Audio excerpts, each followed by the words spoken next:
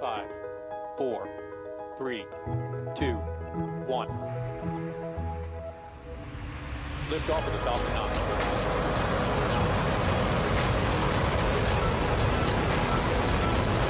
Falcon 9 is 30 hours. Hi, I'm Mark Boucher. This week on the Space Economy podcast, my special guest is Andy Boyer, CEO of Kleos. It's been 3.5 years since Andy was last on the show when the company was just getting started.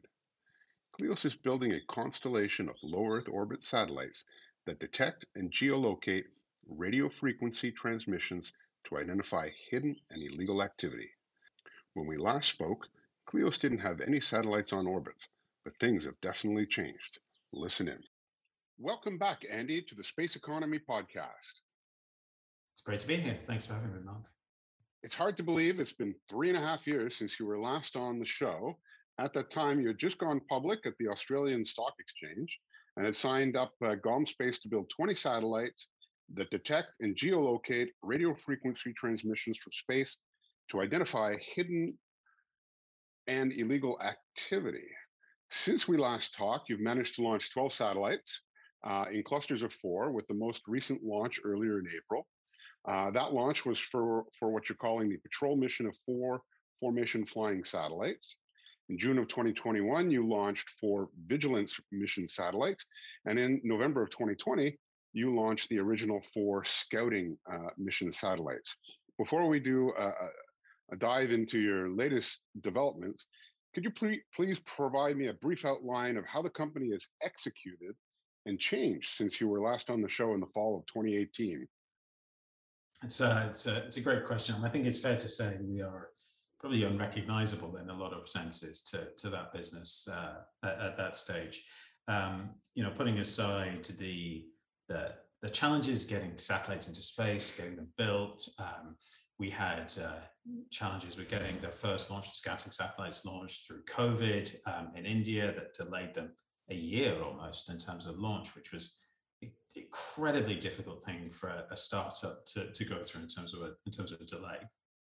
Our business can't generate revenue without having satellites in space, and that delay really did cause us a lot of issues. And thankfully we had some very good shareholders who supported us through that time period and got us to the next stage of growth, which is then the more commercial satellites, which we've launched recently, the vigilance and then patrol satellites. So in terms of putting aside space, how we've developed as a business, just to answer your question there, we've evolved, we've grown, we've learned how to be a public company, I think is fair to say. There was a lot of naivety to a certain extent in IPOing so early in the business, and what it meant to be a public company and why it was a good thing. I think the positives still stand. It gives us access to capital. It gives us access to growth capital. There are challenges with being public and a space company. Space companies are inherently long lead item companies. It takes a long time to get satellites into orbit and get them operational and generating revenues. And capital markets want news. They want things to happen for a good reason, and I can understand that. But what we often struggle with in space is sort of creating that short-term news, because there's sort of long periods of sort of seemingly nothing, and then a launch, and then a long period of seemingly nothing. And in reality, we've got a whole team of people working furiously 24 hours around the clock, 7 days a week, making stuff happen in our company, and also all of our vendors that support us through what we're doing. So we've changed structurally. We've evolved the board to be an independent majority board now. So brought in some very skilled staff, including our most recent director who joined the board, Padraig McCarthy, who's ex-CFO of SES. So bringing somebody like Padraig on to really help us at that next stage of growth in the business has been transformational, I would say. He has added a lot of traditional space sector experience into the business, which we've benefited from. We've also evolved the management team, so we now have a fully, tooled up exec suite. So rather than the 1 or 2 founders doing most of the sort of heavy lift, we have a great chief operations officer who came from the banking sector and has really made the business much more stable, much more capable in a lot of ways. We have a great chief revenue officer who was president of Vricon and an executive at Maxar, and has brought an incredible amount of experience, including teaching me what a chief revenue officer actually is, which is not what I thought it was when I recruited one. So I learned a lot through that process too. We brought in, we changed the technical team around as well. That was quite an interesting process. What we were finding was the single role of a CTO was proving to be deeply complex for one person to do, to both look after the ongoing development of what we are doing, but also looking over the horizon as to what we should be doing next. So we split that role into two. So we have a CTO and a chief innovation officer who is looking at the future technologies, where we should be going, how we should be responding to our customers' needs. The market is moving so fast that being able to keep on top of that really is a full-time job in terms of maximizing our opportunities. So we brought in a CTO, Vinny Furia, who was Aspire before us, tremendously experienced of launching small satellites and getting them operational. He's been great for us as well. And Miles, who's one of my co-founder, moved into the chief innovation officer role, looking at that forward thinking type work, which has been great for us as well. And so we've really built a solid team around those different business functions and how those business functions operate. And so we're really out of a startup mode now. I'd say much more capable, much more in the production and deliverable type mode, and able to really maximize our opportunity and be able to cope with that. A lot of the things 3.5 years ago I didn't realize we didn't have in place, but I now realize we didn't have in place, you know what I mean, as we've developed them. So I think we're in a great place to maximize our opportunity with the satellites we've got in orbit, the satellites we've yet to launch, and hopefully grow, into the business we need to be in the next couple of years. So how many employees approximately are you up to now? So we're still a relatively small company. We have 40 direct employees. And we have some modest growth in that this year, not massive growth. The way that we operate, we don't do any vertical integration. So we do a lot of vendor management in terms of the satellite build, satellite operation. We do a lot of work. What we've concentrated on from an engineering perspective, and vast majority of those 40 are engineers, obviously, is the ground-based signal processing, the work required to get the data off the satellites and then do something with it that the customer needs. So building our intellectual property and our capability, our assets on the ground. Right. And letting the satellite builders do their thing, because there's a fantastic supply chain there from a satellite builder perspective. It's worth noting we don't use Golden Space, we use Innovative Solutions in Space, ISIS Space in the Netherlands now for building our satellites. Right. Now, I just want to revisit one of the things that you mentioned. You went public very early, and you went public on the Australian Stock Exchange to start with, and I believe now you're on the Frankfurt Exchange. How was that experience, and would you do it again the way you did it? It depends on what day you're asking me, I guess. Well, I will note for so that the audience does know this. The stock, which was started off very low, I think something like 20 cents or something like that, actually it did start to grow once you started to launch your satellites last year. So the stock has increased in price to around 60 cents or so Australian. So you've had some growth. So it hasn't been all negative. And we have, we dropped down to 8, 9, 10 cents at one point. It is, we are, or for a long time, we're a pre-revenue company.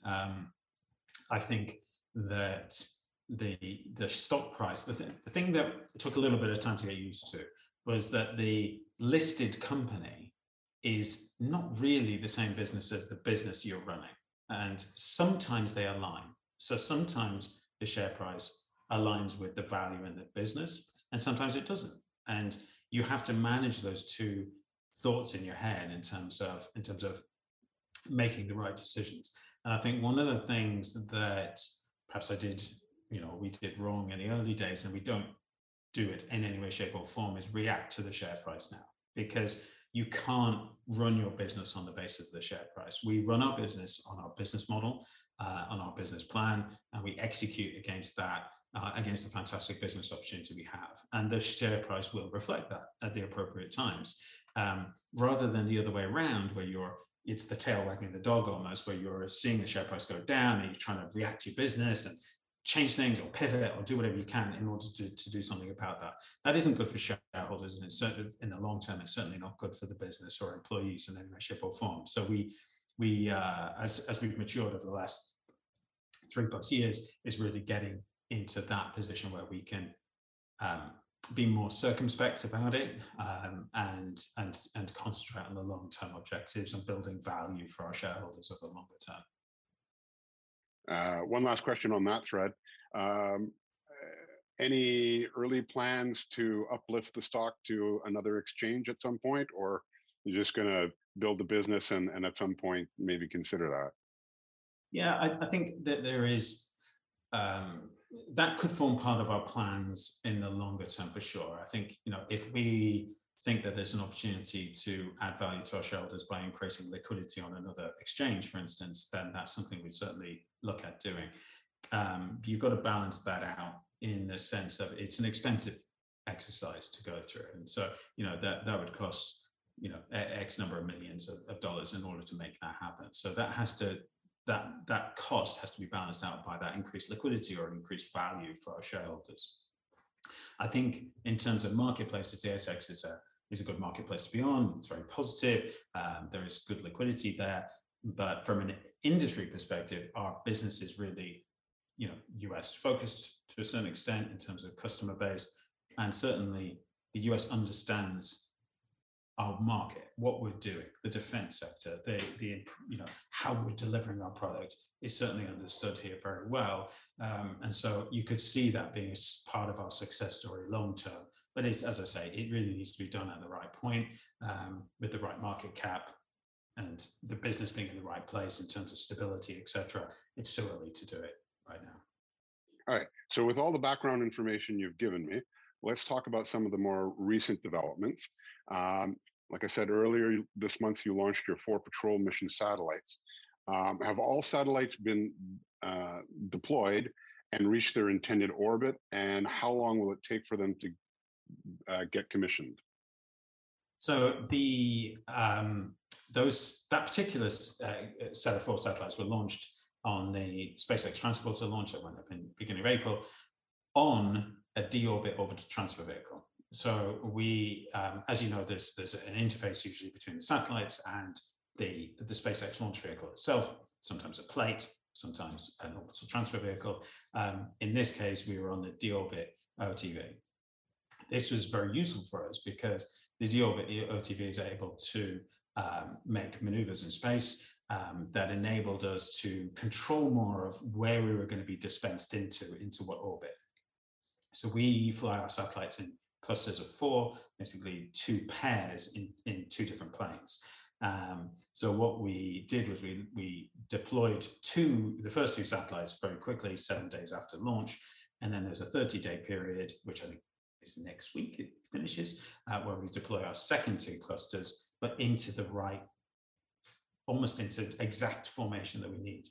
That reduces a lot of time on the back end because it means that we don't have that slow process of flying our satellites into the right formation, which is slow, and the deorbit has cut a lot of our flying time out there.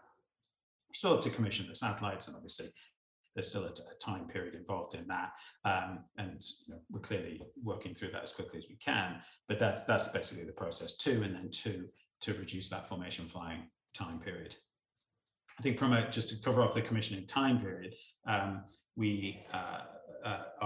Vigilant satellites, which was our first cluster of ISIS space satellites, we have been through a long process of getting the software right on those satellites with our software team. That's taken quite a long time. Now done, but that software will then be put onto the second cluster of ISIS space satellites, our 3rd cluster overall, the patrol mission. And so that will speed our commissioning time up because we don't have to deal with all this sort of, we're making use of all the learnings we've learned over the last 6 months or so. Right. So that leads into my next question, which you partly answered, which was, how's the hardware and capabilities of the patrol mission satellites changed compared to the previous vigilance mission satellites? And if so, how? So you did already mention the software side of things, that you made some changes. Were there any hardware changes, or is it all the same hardware? No, we tweak things as we're going along with every launch is the objective, from making improvements with power and what have you. But the big change with the patrol satellites is we've got another payload on that.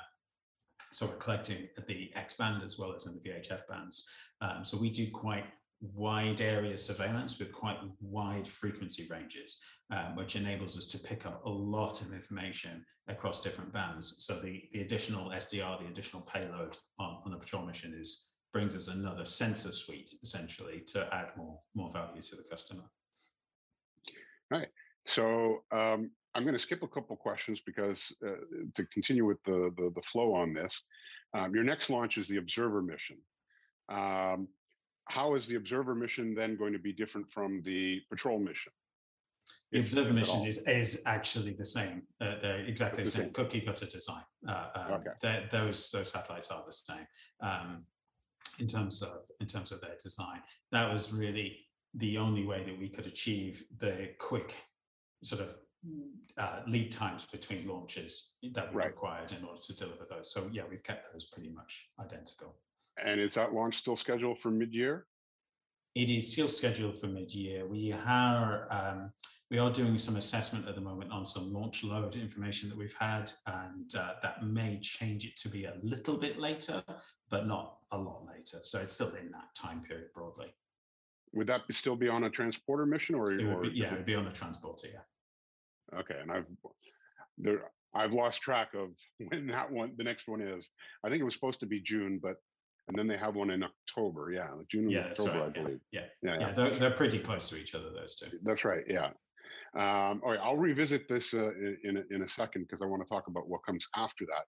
But first, let's talk about some other things that have happened more recently, which is you recently partnered with Satellogic.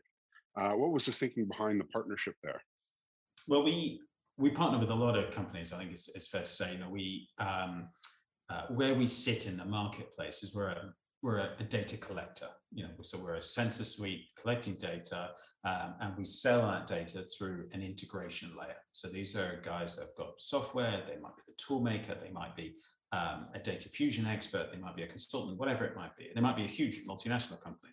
And we work with a number of integrators around the world, data fusion people, what we call application developers. These are the people bringing different data sets together and solving complex problems for particular end users. So that's our way into, it means that we only sell through one layer, but it means we access an end user in any variant, because the application developer is developing a specific application for that end user. So we work through those partners, whether it's Satellogic or L3Harris, or in Canada, GSTS, we work very closely with in Nova Scotia. We've got partners around the world that we sell support for them to develop applications with our data that solve particular end use problems. And Satellogic are an example of that. They're obviously integrating the data with the imagery that they have to deliver particular solutions for particular customers. Curious how many partners you have in this respect. In terms of integration partners, what are we up to now? It's 70 plus integration partners around the world. Okay. Yeah, there's a lot. There's some fantastic companies out there doing complementary things to each other, actually. In terms of the AI ML space. This week we've been exhibiting at GeoInt in Denver, right? Which is an absolutely brilliant conference for our sector. And what it does is it shows the breadth of that integrator base, those application developers that are around the world and attending this conference. And each of them are bringing something specific for particular end use cases that would be impossible for us to address as a data provider, if you like. So what we try and do is build up that integrator base that complements each other because they're working with different end users that we can then monetize, basically. And you also recently announced what you're calling Mission as a Service. This is something new, a new service. So, who are you targeting, and give us a little more information on that? Yeah, we're really excited about Mission as a Service. I think if I explain sort of the difference between data as a service and the Mission as a Service business models, our data as a service business model is we use a certain amount of capacity of the satellites to collect data of a certain area, and we sell that same data set to lots of different people. Basic data as a service model, we own the data, we have the use rights. But what we're finding is that there are particular government customers especially that have specific areas of interest that they want to look at that don't fit into that model because they will use part of our capacity, but there's really only one customer for that area. It's a dedicated portion of capacity. And perhaps that customer wants to do some more tasking. They want to change the part of the spectrum that we're looking at. They want to do more interaction with the data sets. They want more data usage rights. So what we wanted to do is respond to that rather than saying, no, that doesn't fit in with our data as a service model, you can't have it, is to be able to offer a portion of our capacity on the satellites to that specific mission. And when we say mission in this sense, we're talking about the customer mission. What are they trying to achieve? And how do we respond to that? So we're offering the mission as a service to say, you tell us what you want. We will deliver that capacity for that particular mission to solve your problem, to solve whatever it is. And we can do that with existing assets. But obviously there's a financial cost to that because it means that we're not using that same capacity over the commercial areas of interest that fulfill data as a service contracts. So we have to cost that in a different way in terms of the way we're pricing that up. But it was really, that was the objective, because the data as a service model forces you almost into a numbers game where it becomes a sort of Dutch auction as to, well, what area has the most customers for it, so we'll collect over that area. But that doesn't mean that could mean you're missing out on some areas of interest that are very valuable to a particular single end user, and that's what we're trying to address. Right. So to achieve all these goals, you need satellites and more of them. So you've got the 12 on orbit now. Are the Scout satellites actually contributing, or were they just primarily demonstration? A bit of both.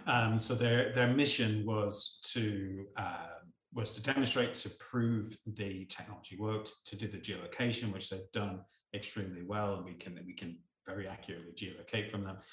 They have got less capacity to collect data than the subsequent satellites that we launched, because we obviously learned a lot through that initial process. And then they are enabling, if you like, those demonstrator missions to show collects over areas that are less commercial, for instance. So it enables us to use them continually as a demonstrator, but to do different testing on them, to experiment with them. So they both deliver, if you like, a revenue capability as well as a demonstrator capability.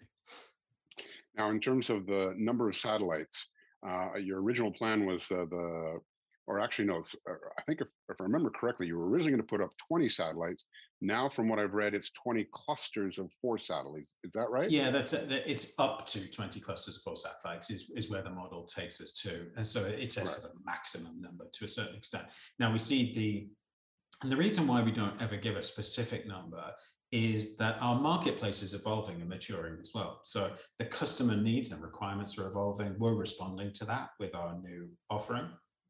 But the amount of data, the volume of data that they want, and what they're willing to pay for in terms of additional revisit rates, additional capacity, and how much more uplift they're willing to pay for is evolving. And so what we're trying to do is match our constellation to that, rather than saying, right, we're going to launch everything as a field of dreams type exercise, and then just hopefully we'll sell it. We're sort of matching our model as best we can to where we see that in the near term going. So that's the deployment route. At the moment, it's likely going to top out about 12 to 13 clusters operational in space based on our current modeling. But that's ultimately down to the customer interest. And in discussing that and discussing the revisit rate, is the modeling telling you that 12 to 13 will satisfy the revisit rate needed for your current customers and potential Yeah. ones that you're talking future customers? Yeah, exactly. There's a balance between additional cost. So you go to 14 clusters, doesn't improve your revisit rate that much because you're already sub-hour. You're taking minutes off it at that point.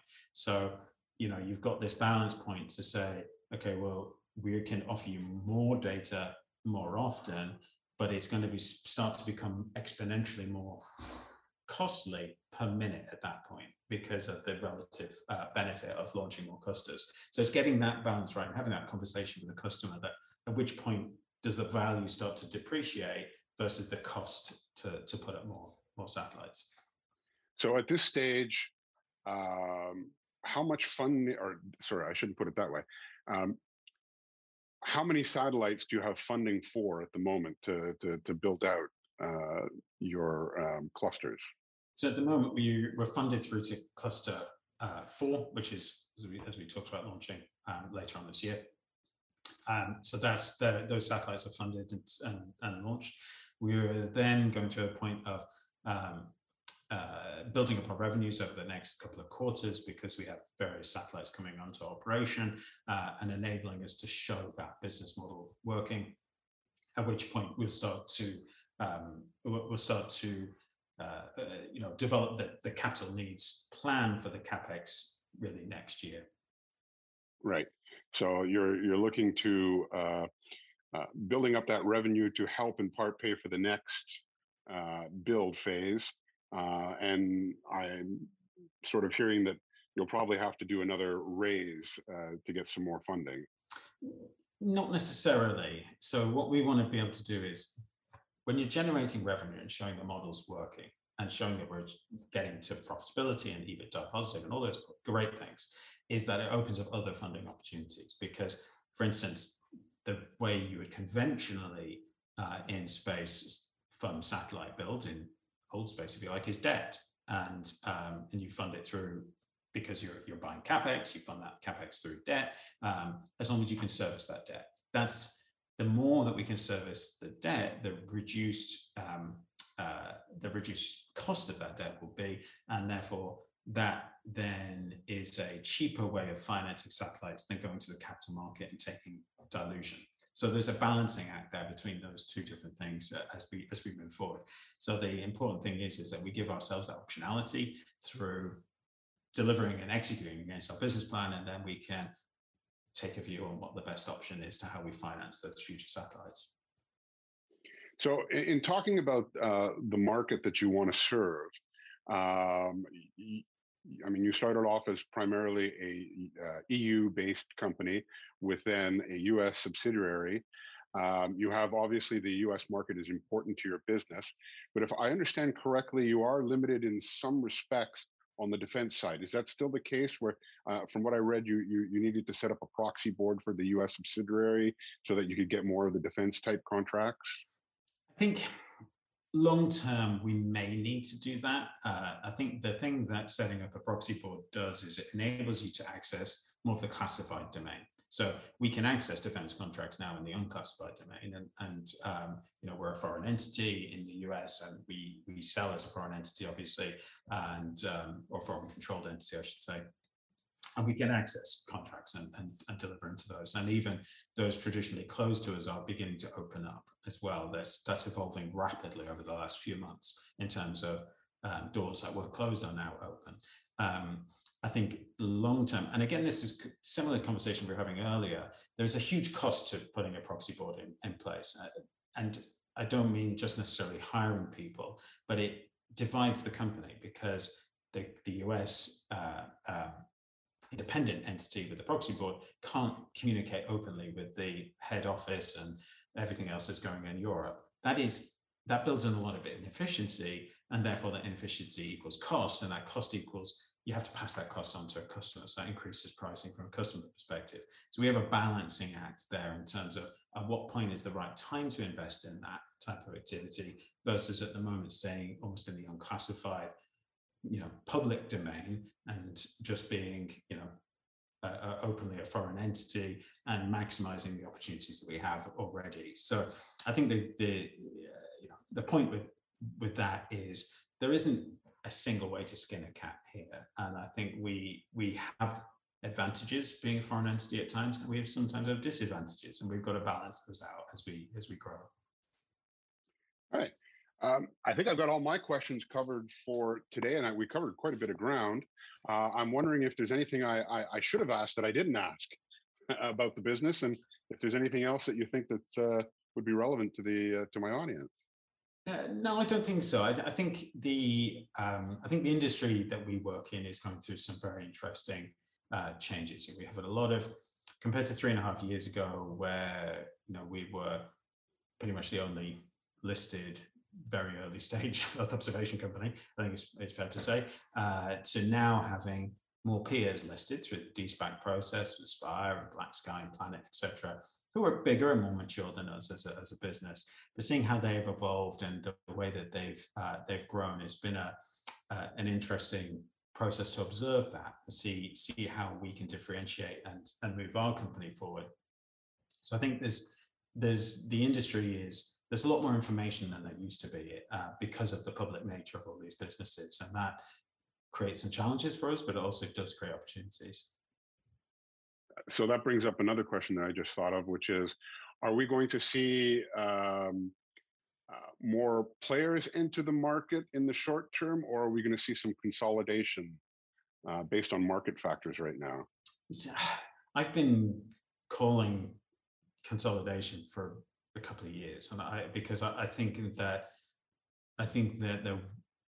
for me it makes sense to bring different sensor types into a single entity, or sensor through to integration to application developer through to analytics provider. There's integration possibilities across domains, whether you're doing drone-based sensing, hail or mail sensing versus space-based sensing. I think there's opportunities in consolidation in that as well. So I've yet to be proven right on that, but it makes sense to me from an efficiency perspective to consolidate certain parts of this marketplace, because that would deliver a better value to the customer, that they have more than one sensor suite under one roof, if you like. So that brings the natural question of, are you looking at acquiring or merging with anybody else at this time? I think we are focused on delivering and executing our business plan as it stands. Is the honest answer there. We do see opportunities out there, but we have a lot of work to do just delivering our own plan today, and I think that's what we should be concentrating on for a period of time until we've proven that we can make profit with this business. And I think that's going to be a massive game changer for us, to show that you can be a profitable Earth observation company, profitable new space company, profitable public entity, and I think that will change people's perceptions of the industry and our business, and open up other opportunities. All right, so we'll leave it at that, and we will revisit with you. We won't wait 3.5 years for the next interview, because I think things are going to move a little faster now. Yeah, that's I hope so. In the context of space, which is a slow old industry to work in for sure, and even in the new space sector, which is still pretty slow compared to other sectors, I think, or other industries. Things are beginning to move at a pace now. That's for sure. Well, when you can deliver a product by having your satellites in space, things are starting to move fast. It's helpful. It's helpful. Okay. Thank you very much, Andy. And we will touch base in the near future. Thank you, sir. Well, that's a wrap on this episode. Your feedback is very much appreciated. You can send us a comment or a guest recommendation to podcast@spaceq.ca. You can also follow the podcast on Twitter @TheEconomySpace. And you can also support the podcast by writing a review on Apple Podcasts, Spotify, or wherever you listen to us. Until next time.